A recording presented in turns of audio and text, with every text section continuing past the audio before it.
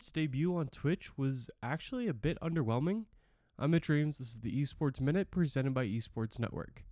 During the closed beta, Valorant seemed absolutely dominant, but the game was just released and debuted at 7th for its first week on Twitch, according to data from the Esports Observer and Newzoo.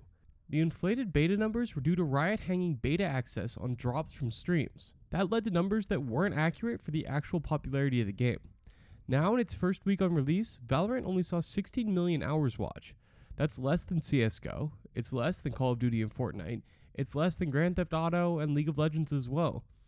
There are a couple potential takes from this, one optimistic and one pessimistic. I'll start with some optimism. The game is an esport through and through, but it doesn't have any real esports competitions.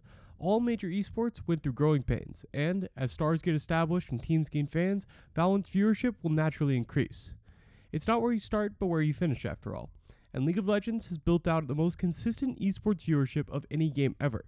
It certainly didn't start that way either. Now for some pessimism. The launch of a game, when most people are still stuck at home, should be higher on Twitch. While there aren't esports competitions like CSGO or League, and the game is less streamer friendly than a Battle Royale or GTA, the lofty numbers in beta stand in direct contrast to the numbers on release.